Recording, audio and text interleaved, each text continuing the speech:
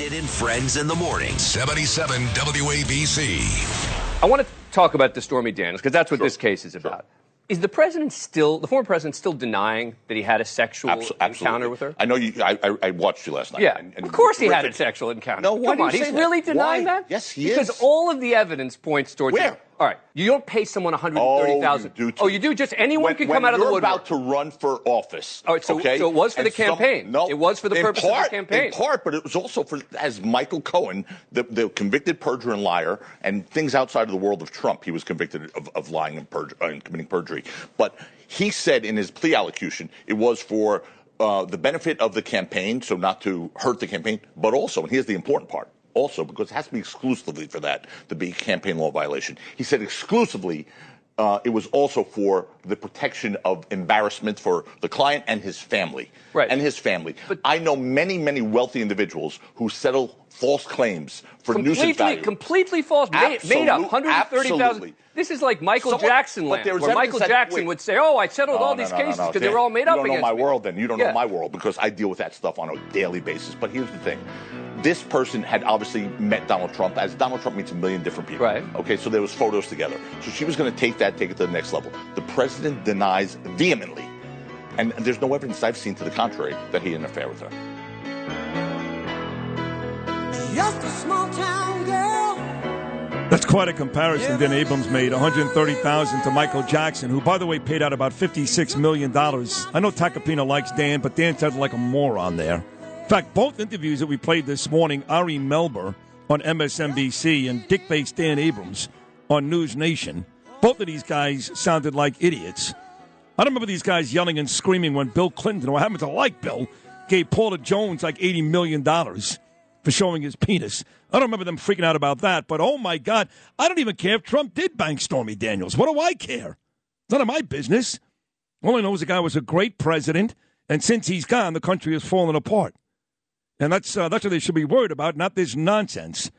But I'm proud of my good buddy Joseph Tacopina, a friend of mine for 43 years. He's become that guy, the president's attorney. He's not the only one he's got, but he's become that guy because he's the best in the business. Here he is, the great Joseph Tacopina. Good morning, Joseph. Good morning, Sid. Yeah, these guys yelling and screaming. I mean, give me a break. Yeah, you nailed it. You nailed it. You just listened to some of the questions that were so off point, and regardless of whether he did or didn't, he says he didn't. I have to believe him because I haven't seen any proof that he did. But regardless, it's so irrelevant. The point is, he threatened to go public unless he paid her money. Extortion. That's simple. One.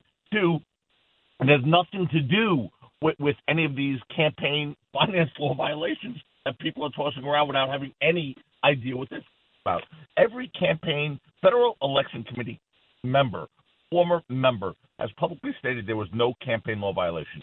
What are we doing here? Really, what are we doing?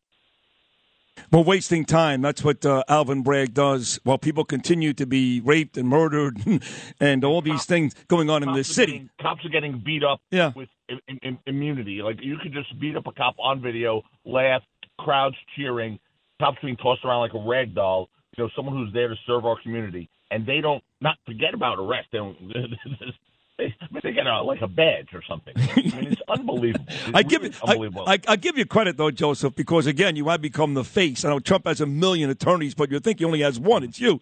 And I give you credit because walking into MSNBC and even Abrams, not like Sean Hannity 2 nights ago where he's one of ours. He's a good friend, and he's on our side, basically. So going in, it's going to get very contentious. Melber with the receipt, that was ridiculous. But yet you still, because you're a tough guy, did it and came out on top. But when you leave those places, do you go, oh, why did I do that? I don't know why do I do that. I leave those places and go, what a surprise. What a surprise. There was an agenda. Yeah. There was a bias. There was a slant. There was totally ignoring facts that are relevant to the investigation just to try and sully him. No, it's disappointing. That whole thing, the receipt. He was waving a receipt around. I didn't know what he was talking about. It was the checks that Trump signed to Michael Cohen. No kidding. There's a fact that's not in dispute. Let's wave that around. That that was some wild television. I was having a little bit of fun with that. I tried to grab it out of his hand and go, put that down. Yeah, I don't know if you know this, but when I start my show at 6 a.m. every morning, to my left, you've been in here many times with me, I've got all these big screen TVs playing all the big news outlets. And right away, when I started my radio show at 6 a.m. hours ago this morning, you were the first face I saw on MSNBC with Joe and Mika. Sorry about that. Yeah. Yeah, sorry. But I do want to ask you this. When you go on these shows, and we know President Trump is down on Fox News these days, and he's right to a certain extent, and he hates these other networks, and he's 100% right there. But when you go on these shows, does the president watch? Or if he doesn't watch, does he text you and go, hey, Joseph, good job, or don't do that again, or anything from the president after these appearances? Oh, yeah, he called me the other night. We speak. He's very critical of some of these questions that they ask, but he was very happy with my responses to them. I mean, look, I've been doing this for a long time. There's no host. I'll go on MSNBC, CNN, WokeTV.com or whatever it is. I mean, and there's no question I'm afraid of because I have an answer. Of course, the viewership, who's only looking for one side of the story and only has one answer to everything, Trump is evil. They don't like those answers. That's fine. I really don't care. I've not lost sleep over any of the questions I've been asked by very liberal, quote unquote, journalists in this case. I mean, think about this, Joseph. They're coming at you with testimony from, this is unbelievable, Michael Cohen. Michael Cohen went to prison. He's a felon. For lying. Right, for lying. So he all of a sudden is a hero. And let's not forget Stormy Daniels' attorney in the first place, Michael Avenatti, who's also gone to prison. You got Cohen and Avenatti, who the Democrats just a couple of years ago were priming to become a presidential candidate. These are the two scumbags they use as their barometer to fight with you? Really? Exactly. I mean, it's such a joke. Alan Bragg, who was once before said, I can't imagine anything in this world that would allow me to bring a case based on the testimony of a convicted perjurer, Michael Cohen. I guess he's changed his tune.